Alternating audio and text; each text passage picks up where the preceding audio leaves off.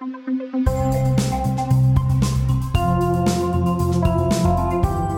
to episode 28 in the third season of Justice with John Carpe, the podcast from the Justice Center for Constitutional Freedoms. I'm the show's producer, Kevin Steele, and I'm here with our host, John Carpe, who is the president and founder of the center. Today we'll start with an issue that is not our main topic, but it is something we would like to acknowledge and highlight.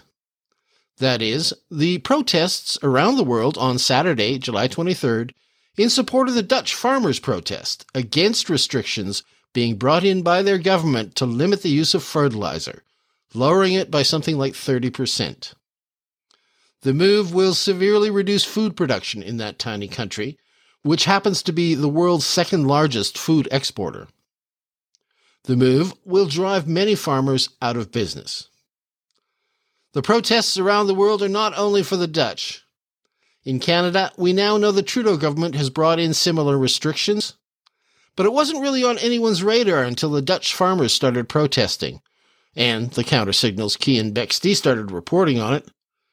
So we all owe a debt of gratitude to these Dutch farmers, and to Kean, for bringing this issue to the attention of the good people around the globe, giving everyone a fighting chance to thwart these Malthusian machinations.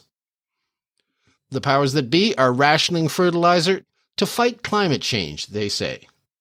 But they must know the results of their actions will be higher food costs for everyone, shortages, and, potentially, famine.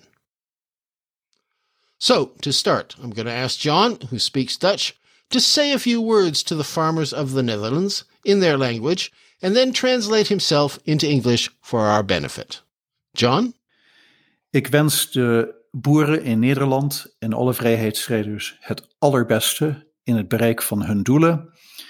I wish the Dutch farmers and all freedom fighters in the Netherlands the very best that they may achieve their goals. I'll add to that I subscribe to a Dutch newspaper, NRC Handelsblad, which is the fourth largest paper in the country. And every 24 hours you get an email, and it's got the 6 top headlines of the major news stories. And day after day after day after day, the farmers' protests in the Netherlands does not make the top 6 news items, which I find kind of bizarre and puzzling. I have not cross-referenced that with the other Dutch papers. The one whose emails I get, like I said, it's the 4th largest in the country. But I would not be surprised if there is a mainstream media boycott of what is actually going on, in the same way that the Canadian media did not report fairly or accurately on what was happening with the peaceful truckers' protests in Ottawa back in February.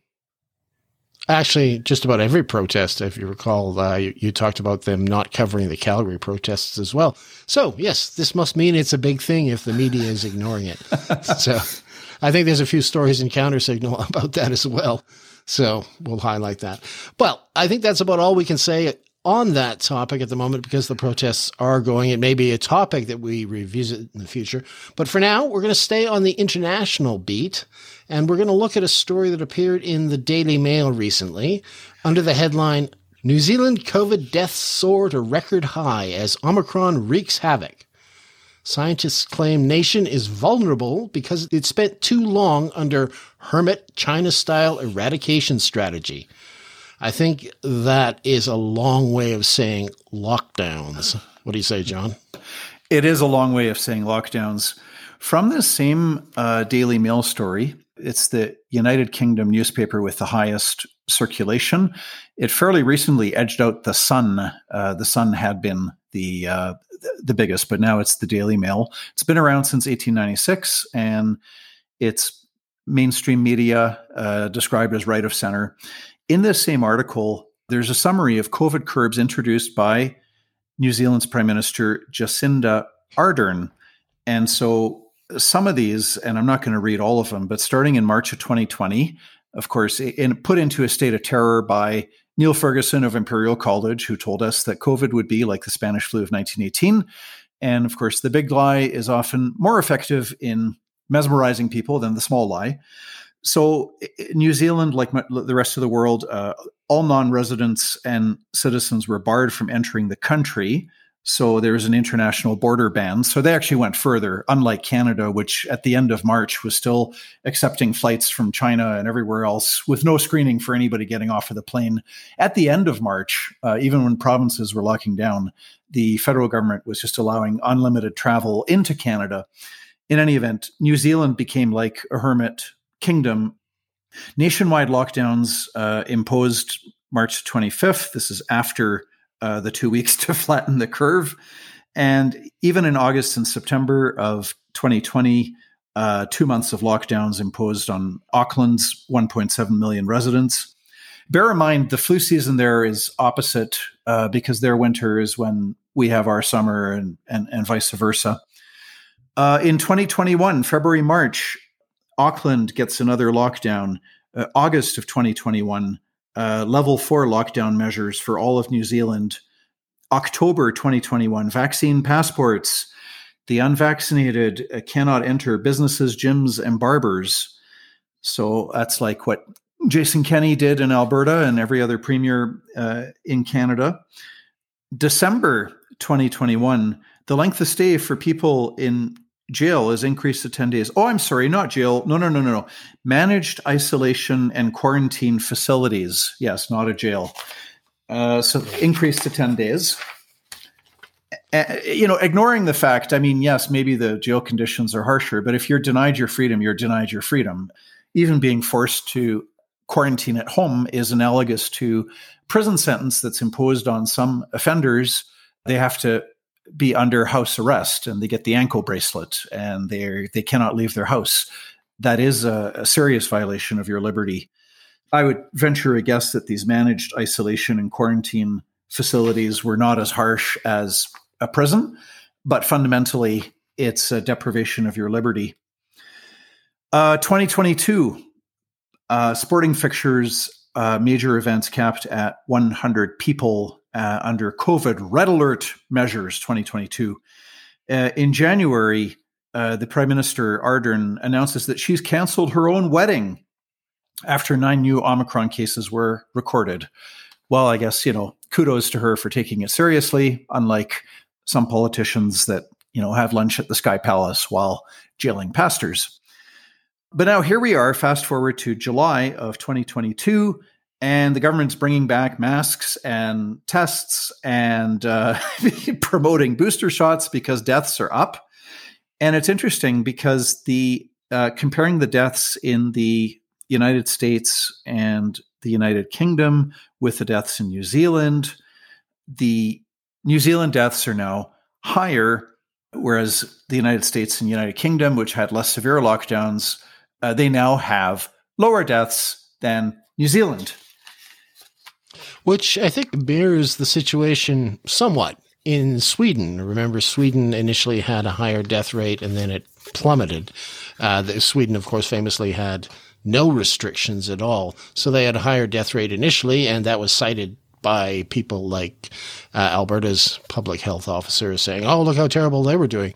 But then, of course, because of this strategy, their deaths plummeted while ours kind of stayed the same. So it seems to be something of a postponing of the inevitable at any rate. Yeah, that is exactly what Professor Robert Dingwall states in this Daily Mail article. Professor Dingwall is a sociologist at Nottingham Trent University and a former government advisor.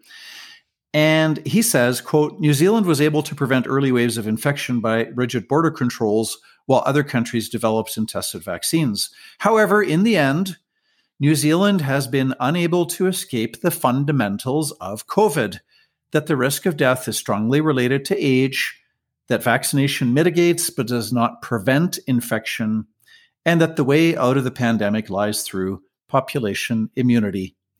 New Zealand's policies may have displaced some deaths into other countries that develop vaccines, but we're really only delaying the inevitable deaths among their own population at a considerable cost to the economy. So in other words, the number of people who are going to die of COVID are the number of people who are going to die of COVID, and lockdowns, New Zealand is demonstrating, haven't worked. it's still... Well, yeah, not only that, what you said right at the end there, that, there's an economic cost. Well, that's going to lead to other devastation as well. And that's what I think we have to understand and start getting a tally on. We've got suicides. We've got businesses being bankrupted. In Canada here, of course, we've got the healthcare system now in disarray all over the country, various provinces screaming they don't have enough money after, shutting down their economies pretty much, So you've got inflation after debt, and inflation hurts everybody, rich and poor. The drug overdoses. And if the New Zealand government is like other governments in the world, it is not making much of an effort to track seriously all of the lockdown harms. There is not a single government in Canada, federal, provincial, municipal, territorial, what have you, not a single government in Canada is making a serious concerted effort to really get comprehensive facts on all of the lockdown harms, what they are and what the extent of the harm is. Governments are turning a blind eye to that. Now, I'm speculating here. Maybe New Zealand is actually taking a hard, serious, sincere, principled look at lockdown harms. I would be surprised if they were, because if these are the same people that are, imposing lockdowns with a fanatical zeal, then they're not really thinking about the facts. They're just, people who drank the Kool-Aid that was served by Neil Ferguson in March of 2020 when he said that COVID would be like the Spanish flu of 1918 and, killing tens of millions of people. And of course, that's been utterly debunked and discredited. And I see that they're giving masks away in New Zealand. It says free mask policy. So I guess they figure they got to give those away, because actually there's a new study out. I don't have the story right in front of me, but I think it was the University of Southern California and the University of California basically saying, masks are ineffectual. They looked at various classrooms, various schools around the country. Some areas had mask policies, others had none. And comparing the two, the infection rate was pretty much the same. The masks did not appear to have any effect whatsoever. I remember the quote at the end of the story, because they quoted Michael Yeadon, Dr. Michael Yeadon, who's been in the news quite a bit. He's the former head of Pfizer research. He said masks are basically like a splash guard, and that's it. So, well, put the links to those studies with the podcast, and people can look at those studies. Sure. That'd be a great idea. Mm-hmm. Indeed.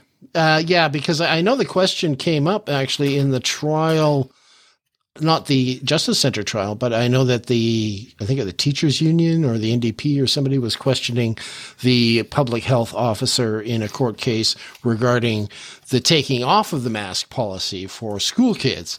And they were saying, what science were you using for that? And I don't recall the reply at the time, because, the story that I read was just a questioning of it. But now I think there's probably more ammunition for the public health officer for removing that mandate. At any rate, okay, so that's great. How can I say that's great? That's terrible. We just went through 2 years of lockdowns, and it appears they do more harm than good. Well, that's not great at all.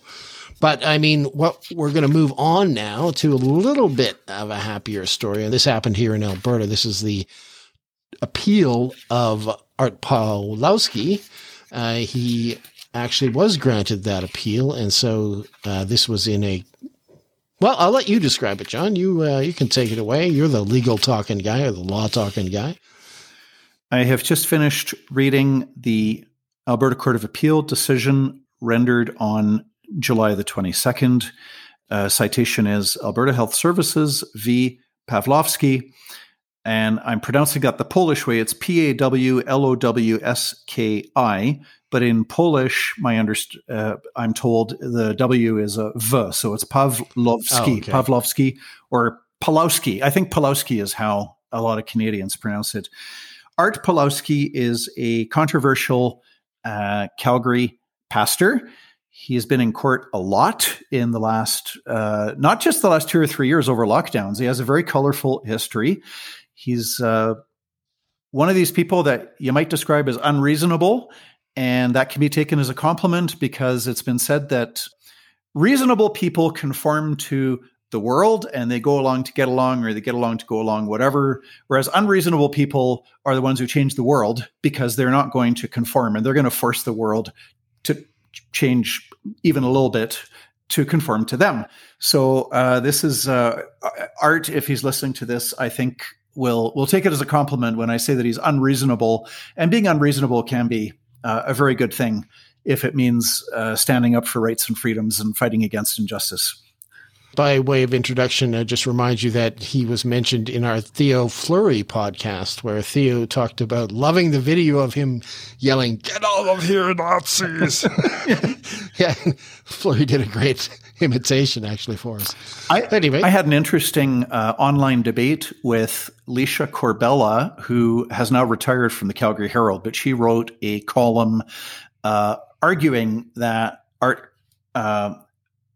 Pawlowski was bringing dishonor to the name of Jesus by being so rude to the nice, caring, and sharing Alberta Health officers who came to his church with good intentions to save lives, and that he very rudely called them a bunch of Nazis and told them to get out of his church. And I wrote, like 20 years ago, when mainstream media actually believed in a diversity of opinions, I used to write into the Calgary Herald from time to time and say, "Hey, you had your columnist so-and-so put out, this viewpoint.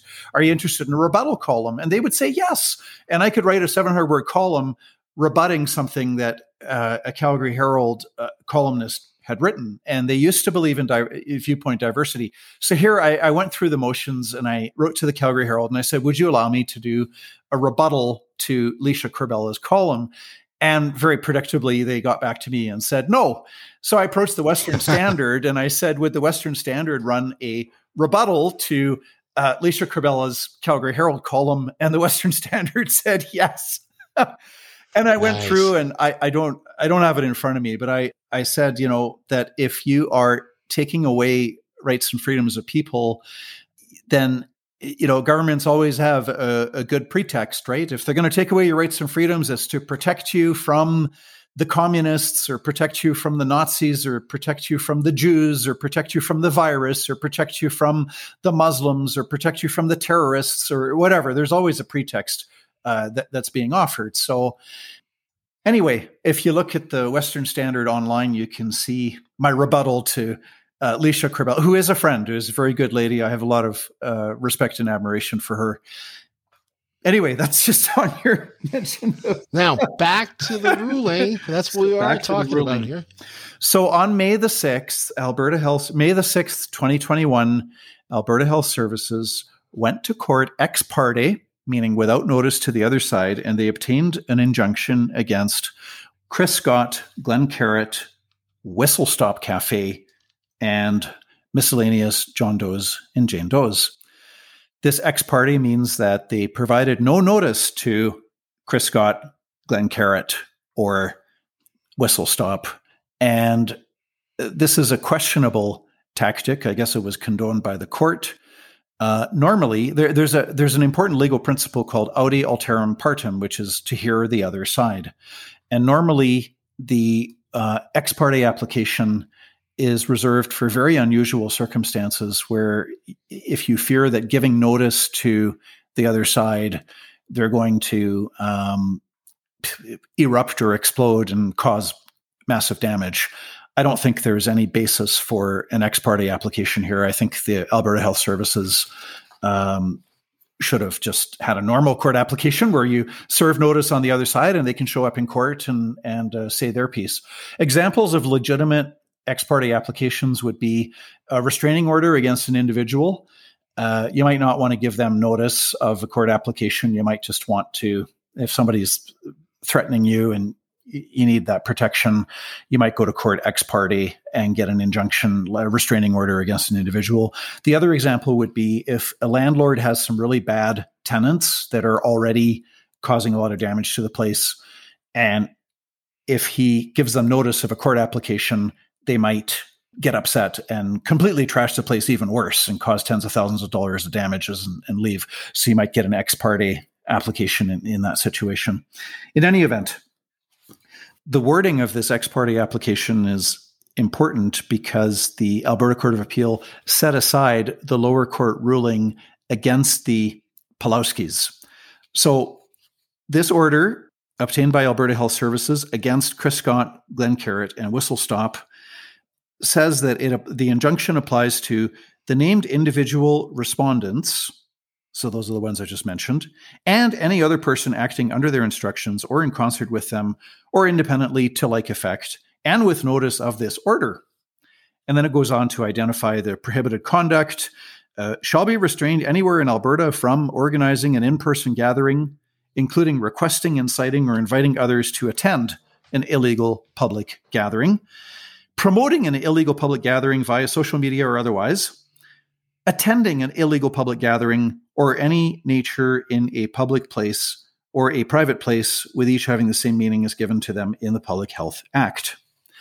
Now, what's interesting here is that this appeared to apply to everybody in Alberta because of that clause, or independently to like effect, right? So it says this, and just for background information, an injunction elevates, it's an extra tool for law enforcement where ordinary law enforcement is not going to work.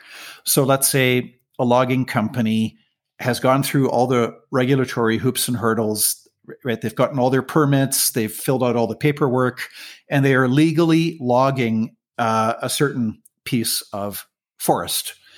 And now the protesters come up who are against the logging. Now, ordinary law enforcement, you get a ticket for trespassing, but you can come back the same day and get another ticket for trespassing and another ticket for trespassing. And so ordinary law enforcement, if you get a huge number of protesters against legal logging, ordinary law enforcement under the relevant provincial trespassing legislation is not good enough.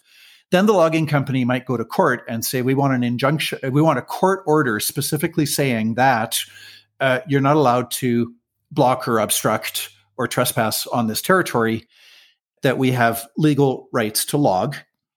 And then the court, if it grants that, it then ups the ante for law enforcement. So now if you go there and protest, you don't just get a ticket for trespassing, to which you can plead not guilty and force a trial, which will be held, 3, 6, 9, 12 months down the road and whatever. It's like, no, you're now, if the police catch you protesting, you're in violation of a court order, which means that you can be arrested immediately, tossed in jail immediately, and stay in jail until you appear before a judge, and the judge can, release you from jail, and he can impose a fine, or he can jail you longer because you're in contempt of court.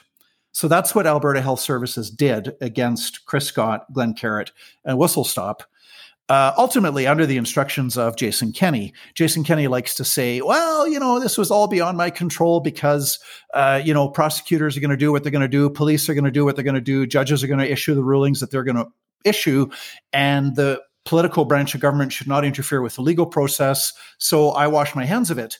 And it's like, well, yeah, partially true in that, yes, the premier should not be talking to police and Crown prosecutors and judges and telling them what to do and what not to do. That's true. However, as Jason Kenney's government, Alberta Health Services, went into court to get this court injunction, which changed the entire dynamic of law enforcement away from simply getting a ticket for violating a health order, to which you could plead not guilty. And you could also challenge the validity of the ticket in court as being an unjustified violation of your charter rights and freedoms.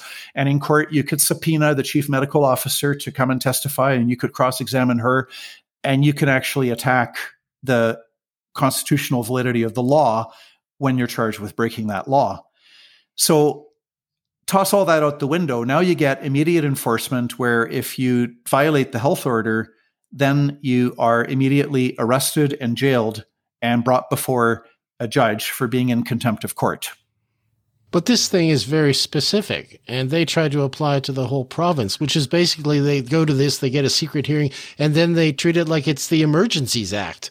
That seems rather unfair, and I think the appeals court kind of saw it that way too. I'm not sure. So I'll let you interpret. So back to the order. So the named individual respondents are Chris Scott, Glenn Carrott, and Whistle Stop.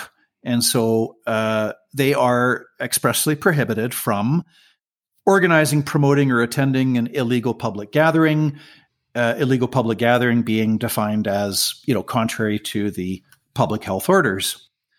Now, one interesting thing is that the Justice Center went to court, and about a week later, on May the 13th, we got the words, independently or like effect taken out.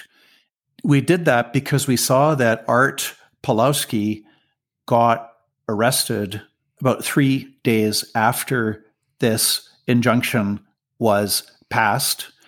And we were concerned that the way it was worded so broadly that anybody in Alberta, like a grandmother and grandparents and extended family gathering together at a picnic table in a public park, they could be immediately arrested and jailed for being in contempt of court because this was worded so broadly. So we retained counsel, and our lawyer sought a change to the injunction, to which Alberta Health Services actually consented. And we asked for and received the removal of the words "or independently to like effect," so that it would narrow the scope down to only Chris Scott and Glenn Carrott and Whistle Stop, who had their own lawyer, Chad Williamson. But we went in there and we got the order changed on May the 13th to say that the order applies to the named individual respondents and any other person acting under their instructions or in concert with them and with notice of the order. So it took out the words "or independently to like effect." Now, what's really interesting with this Alberta Court of Appeals ruling is that even with the words "or independently to like effect," it still didn't apply to the Pawlowskis. And so they were wrongfully arrested and wrongfully detained when they were arrested pursuant to this order. So the Alberta Court of Appeal points to the requirement of clarity to ensure that a party will not be found in contempt where an order is unclear. An order may be found to be unclear if, for example, it is missing an essential detail about where, when, or to whom it applies, if it incorporates overly broad language, or if external circumstances have obscured its meaning. So the court is taking note of the fact that an injunction is a very, very serious remedy. It's not some casual, trivial, meaningless thing, right? You move away from giving somebody a ticket for speeding, to which they can plead not guilty and they can keep on driving, to, conceivably the government could go to court and obtain a court injunction against an individual who's repeatedly speeding, and that the next time they're caught, they're found to be in contempt of court, right? So it's a whole new level of law enforcement. So the court takes note of that. And it goes on to say, the terms of injunctions restraining members of the public from interfering with logging operations had been amended to make them clearer and fairer by removing legal language which some members of the public might not have understood and replacing it with more precise language specifying what was prohibited.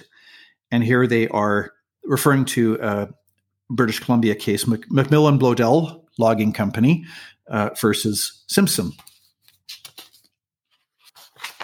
So the court goes on to reiterate again and again the importance of precise language, and says that parties cannot be expected to comply with uncertain or imprecise obligations where a breach is punishable in a quasi-criminal procedure.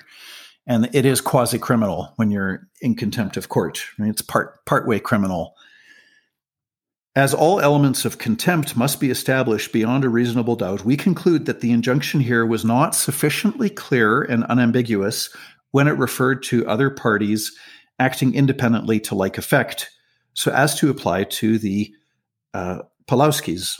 The contempt finding against the Pawlowskis must therefore be set aside. Now we get to the really fun part. The fines that have been paid by the Pawlowskis, this is Art and his brother, are to be reimbursed. The Chambers judge, that's the lower court judge, who's not mentioned by name anywhere in the judgment, and it's probably a polite thing, but it's Justice Germain of the Alberta Court of Queen's Bench. Yes. The Chambers judge awarded costs to Alberta Health Services payable to the Pawlowskis jointly in the amount of $15,733.50. So the Pawlowskis were ordered to pay Alberta Health Services $15,733. I don't know if they got around to paying it or not, but now it says that costs award is set aside and the Pawlowskis are awarded their costs payable by Alberta Health Services in the proceedings below and in this court, calculated on the same basis. So Alberta Health Services has to pay $15,733.50 to the Pawlowskis. Plus, the Alberta Health Services will have to pay costs in the Alberta Court of Appeal. I don't know. I would venture a guess it'll be less than $15,000. I don't know, but it could be $2,000, $4,000, $6,000, $8,000, $10,000 for the Court of Appeal that the Alberta Health Services will have to pay. Thank you, Jason Kenney, for taxpayers having to fork out all this money and all of these unnecessary legal proceedings because of ambiguity in the injunction and because of Alberta Health Services. This is going to have other implications for potential lawsuit for wrongful arrest that the Pawlowskis might, and it's pure speculation on my part. I have not talked to them. I have not been retained by them, but conceivably, they might be getting legal advice right now about whether they could sue for wrongful arrest. This also applies to Pastor Tim Stevens. Most listeners will have seen the horrific video from June of last year, about a year and a month ago, where with his crying children as the police come to his house to arrest him. They were using this May 6th Alberta Health Services injunction. It's the very same injunction that now we have the Alberta Court of Appeal ruling that it doesn't even apply to the Pawlowskis before it was amended on May the 13th, right? So even the May 6th version, which said that it applied to anybody acting independently or to like effect, even that wording of May 6th was not sufficiently clear as to apply to the Pawlowskis.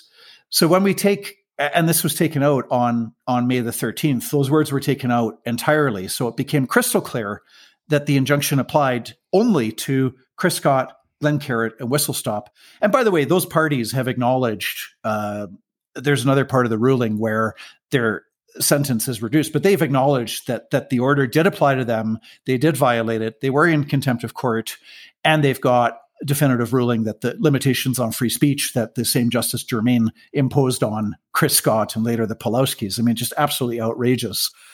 This judge, Justice Germain, told the Pawlowskis that if they spoke about lockdowns or vaccine mandates, they had to also say what the government's viewpoint is. And the judge goes on and on, repeats over and over and over again, the majority of medical experts, the majority of experts, the majority of scientists, as if in a free society, the majority opinion can legitimately be imposed on everybody else.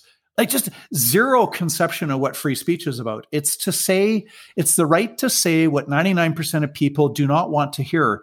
It's the right to say what 99% of people consider to be false, wrong, immoral. It's the right to speak out that, 1% or even 1% of 1%. And this whole idea that, we have to shut people up because they're disagreeing with so-called experts, to which I asked the question, experts according to whom? Right? It's just, anyway, that was set aside.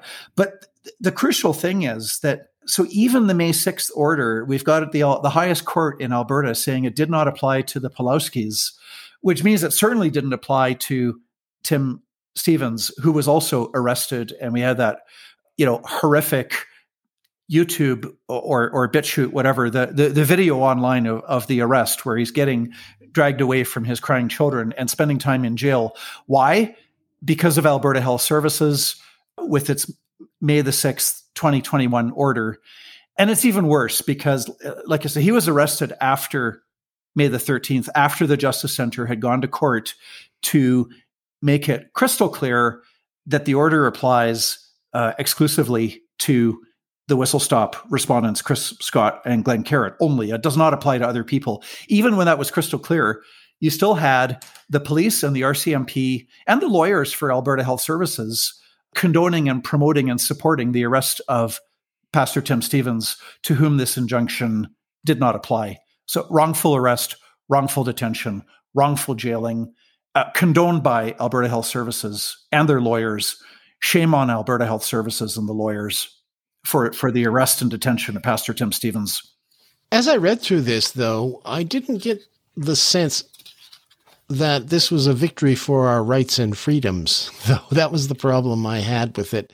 At first I was very elated when I read, the tweet from Ezra Levant, that went viral because, of course, they were helping Pastor Art and funding his defense to some extent. And I thought, oh, this is great. Maybe this is the judicial wedge that we need to get, our rights reinstated in the courts, or at least have the courts recognize them. And then I read the ruling and it was like, well, no, this is basically clarifying what an injunction is. And this particular injunction, not a victory for our charter rights and freedoms. It's important to clarify this is a victory for freedom because it clarifies that an injunction is a very serious remedy. Contrary to Alberta Health Services, which kind of tosses it around like it's some, some trivial thing. So to have a court reiterate that an injunction applies narrowly only to the named parties, and there must be clarity. And if it is to apply to the public at large, it must be very, very clear language. So it's abundantly obvious for all members of the public that they are not to, interfere with logging operations on a particular location or what have you. Now, no, you're right. I mean, the court makes the assertion, for example, in paragraph 3, that as of May 2021, more than 2,100 Albertans had died due to COVID-19. Well, that's simply not true. And the Alberta Health Services data tells us that when you've got Alberta Health Services telling us, so government data saying that 97% of people dying with COVID had 1 or 2 or 3 serious health conditions, emphysema, heart disease, cancer, what have you, to assert that 2,100 Albertans dying with COVID, that they died due to COVID. I mean, that's just not factual. And then it says hospital resources were strained. Well, yeah, we've got a really stupid government monopoly healthcare system that's completely dysfunctional because we as Canadians are too arrogant to learn from the French, the Germans, the Japanese, the Australians. Like every country in the world has more value for money. We insist on a government monopoly. So to pretend that hospital resources are strained because of COVID, simply not true. No, of course. There was a story out of BC just the other day about a poor woman that died after waiting on a stretcher in a hallway for like 2 days, because of the problems with the healthcare system. We're not in I suppose the pandemic is technically going, but we're not being overwhelmed with COVID patients now. And guess what? The hospital systems throughout the country are under strain. Yep. That's what they're complaining about. So. We had a very sad court ruling. My condolences to the Canadian Constitution Foundation and to all the plaintiffs. BC Court of Appeal ruling. I don't have the name in front of me, but this was a Dr. Brian Day healthcare, a challenge to the healthcare monopoly in British Columbia, seeking to expand the 2005 Supreme Court of Canada judgment in Shauli versus Quebec. And the Dr. Brian Day with Cambie Clinic, and they had a number of individual plaintiffs. One of them was a young man who urgently needed surgery, and the doctor said, if you don't get the surgery soon, meaning within days, maybe a week or 2 or 3, maybe a month at most, if you don't get the surgery soon, you're going to have permanent health damage. Young man paralyzed for life because of delays in the granting of surgery caused by government's healthcare monopoly, because it's illegal for people to purchase private health insurance. It's effectively illegal to pay for your own healthcare for any service that is included with the government's healthcare monopoly. So if orthopedic surgery, if that's part of the government monopoly, it's illegal to purchase your own healthcare insurance to insure against, to get access, insurance paid access to orthopedic surgery in a timely fashion. Same thing for cancer, same thing for anything covered by the government's health monopoly. And so in BC, we had this young man paralyzed for life. I guess that did not provoke compassion in the court, and they upheld first at the trial level, and now again the BC Court of Appeal upheld the government healthcare monopoly. It would not surprise me if they plan to appeal to the Supreme Court of Canada, and it'll be interesting to see what happens there.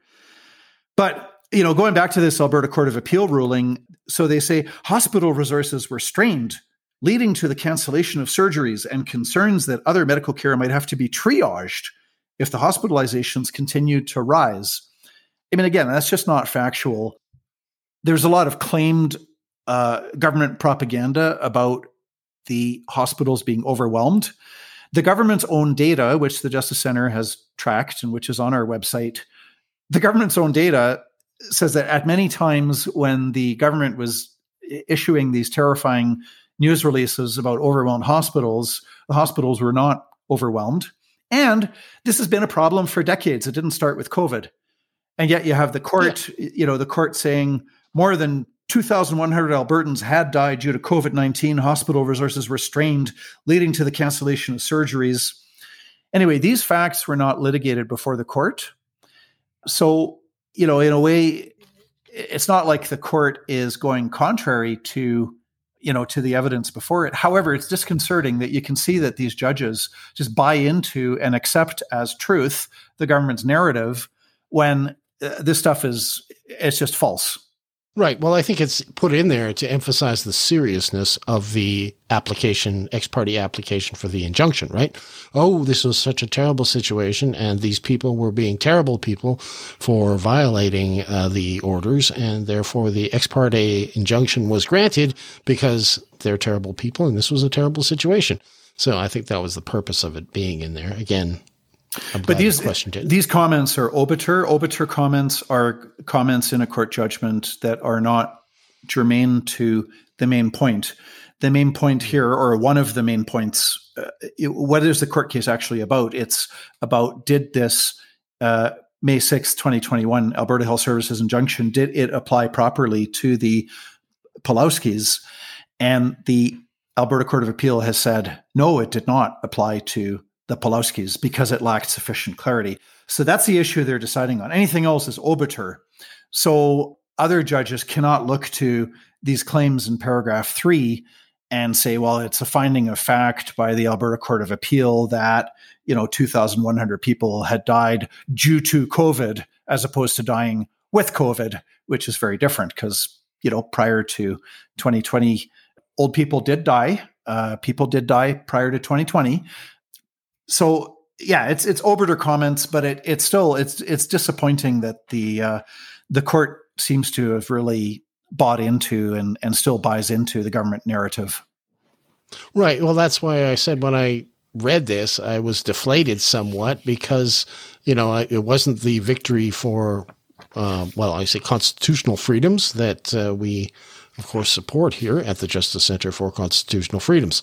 It appeared to be just technical ruling with the same background as all the other rulings. So it wasn't the wedge that I was hoping it would be. Still, a victory is a victory. So I guess I have really nothing to complain about, except everything that I complain about.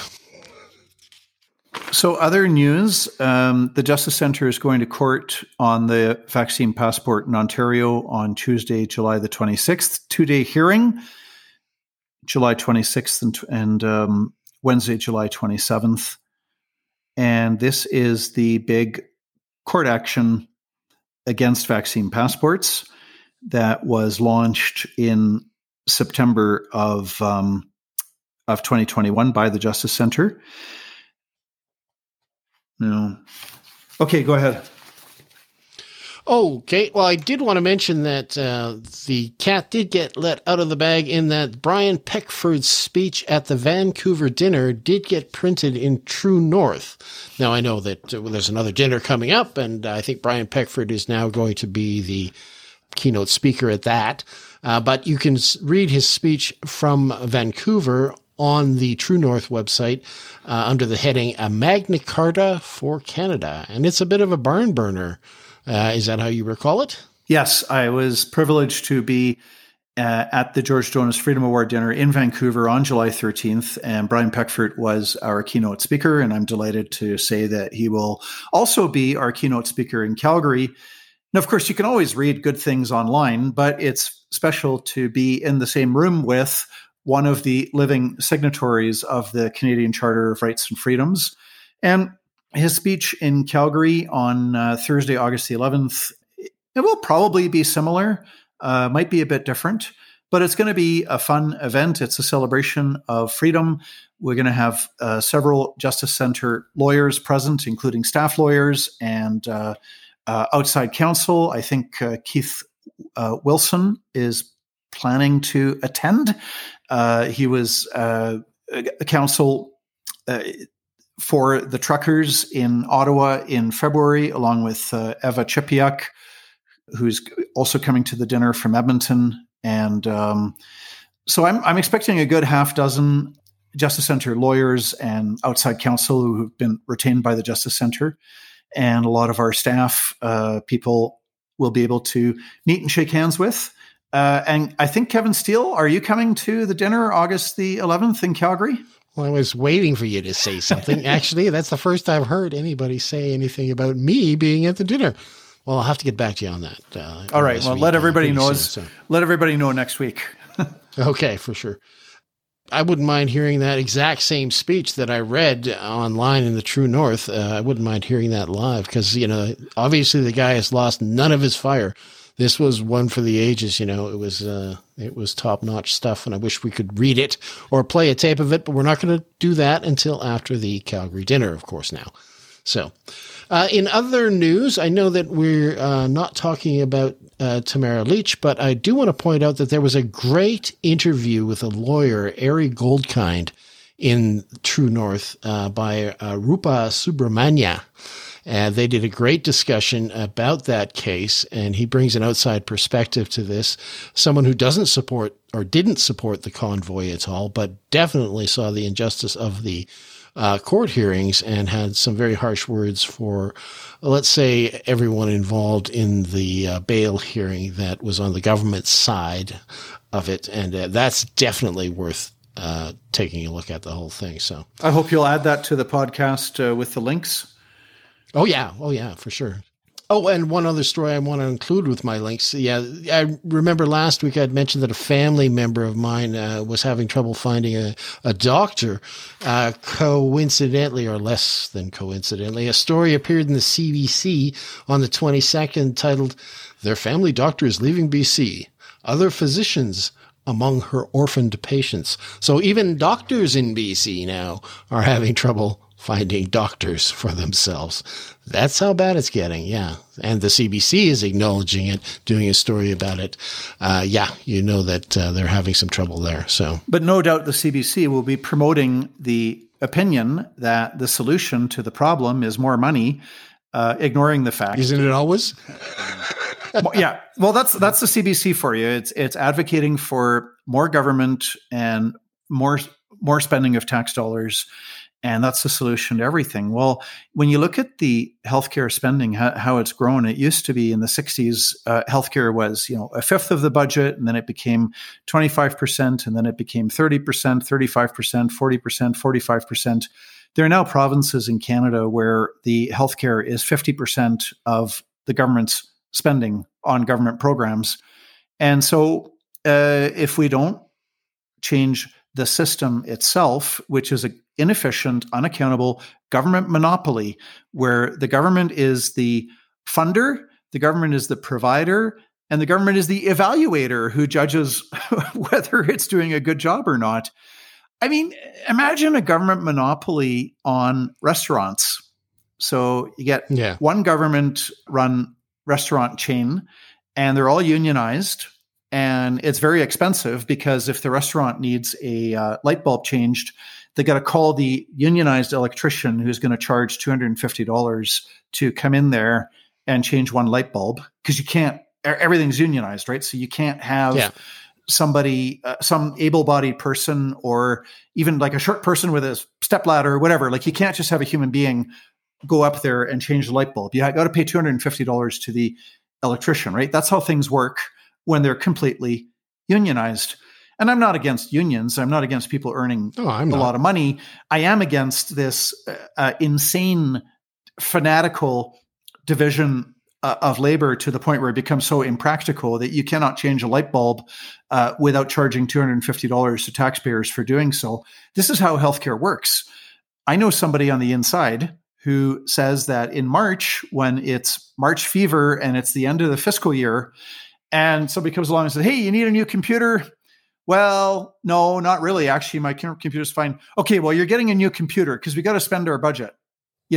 This is how government spends. You have the March Madness where they spend money on anything, necessary or not. So monopolies are inherently inefficient. They're unaccountable. What incentive do you have to spend money efficiently and to provide high quality service when your customer is forced to pay you and they can't go anywhere else, right? So without competition, there is no accountability. This is the problem with government monopoly over healthcare.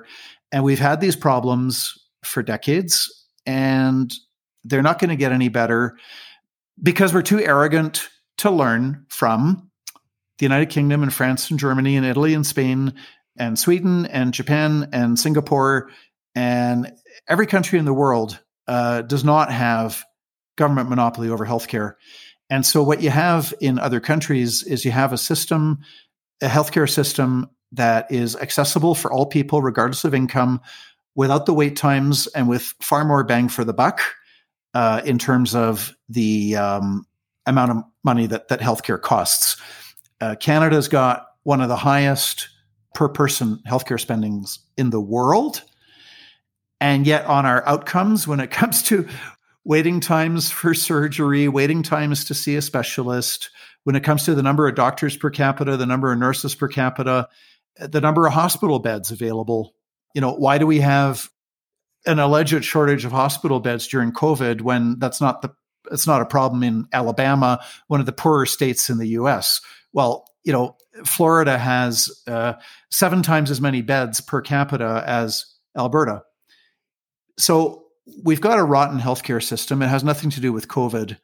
And it is a constitutional issue because the Supreme Court of Canada said in 2005 in Shauli that the government healthcare monopoly is a violation of our Charter Section 7 right to life, liberty, and security of the person. I don't know whether we mentioned it, but, Alberta dropped its vax mandate for nurses and healthcare workers. I don't know whether that is getting the publicity it deserves, especially, because they're not doing that in BC. So that actually was one of the bright lights that happened. When did that happen? Just in the past week. Yeah, I think so. Yeah. I sent it out to somebody and I have to ask the question though. I mean, does it even matter anymore now? Now that we've had the Delta variant and the Omicron variant, why would anybody still want to get this older vaccine for the original variant?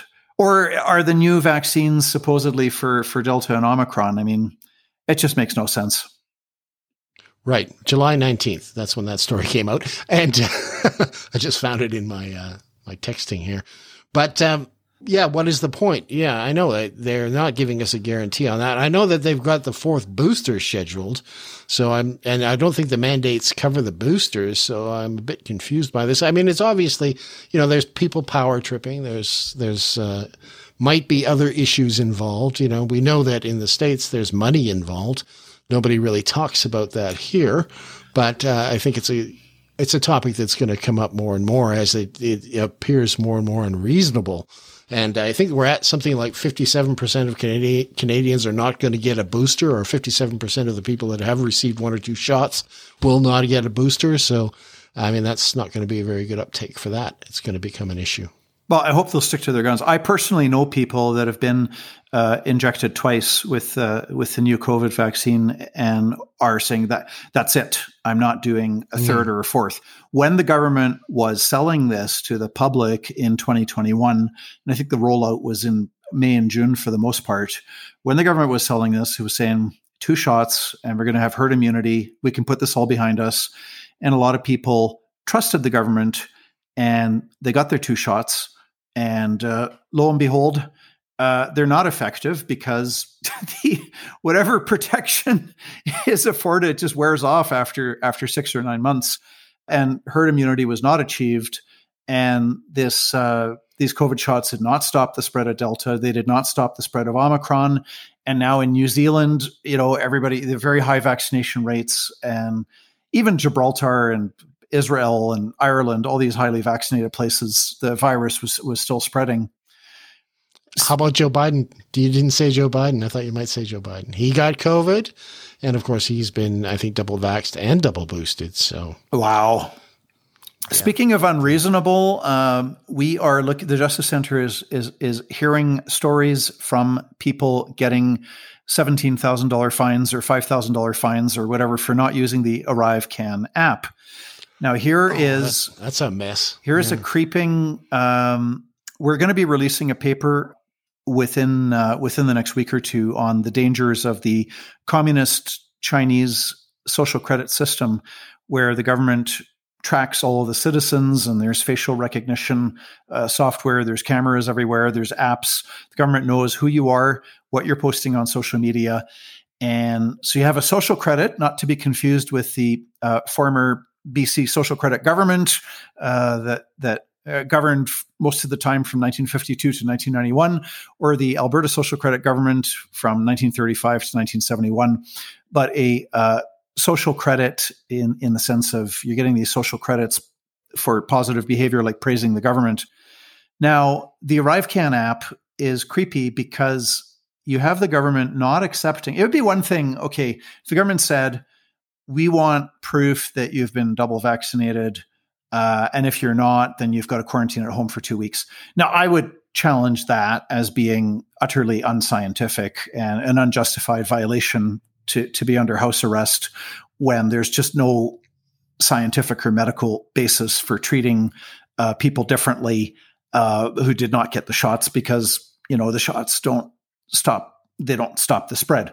But putting that aside for a minute, okay, so let's just assume for a moment that this is a legitimate scientific medical requirement that people without the shots have to quarantine at home for 2 weeks, and people who got the 2 injections do not have to quarantine at home for 2 weeks. Let's assume for a moment that that's okay.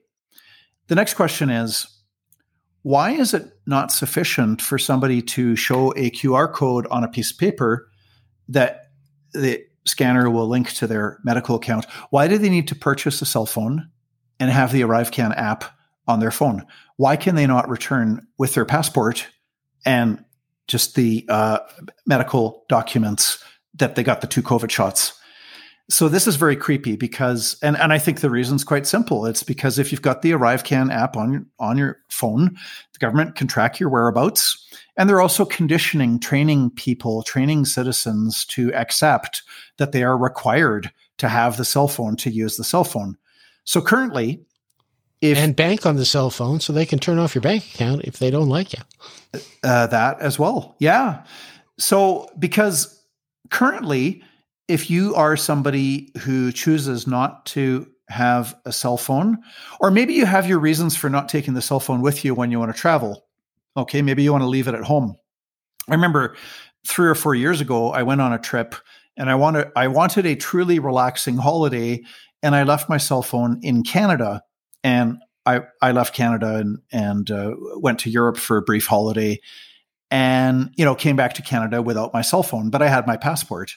Right. But now, aside from a whole bunch of other issues, I can't even leave Canada without my cell phone because I'm going to need that cell phone when I come back in, So this is really creepy. So we're in discussions with people that got tickets. So if there is a new court action announced in regards to the ArriveCan app, do not be surprised, because it looks like we are heading in that direction. Good. I'm glad you're on it. Great. Okay, I think we can call it into episode 28 of Justice with John Carpe. We covered a lot of territory here. Look forward to speaking to you next week, John. Talk to you next week. Take care, Kevin.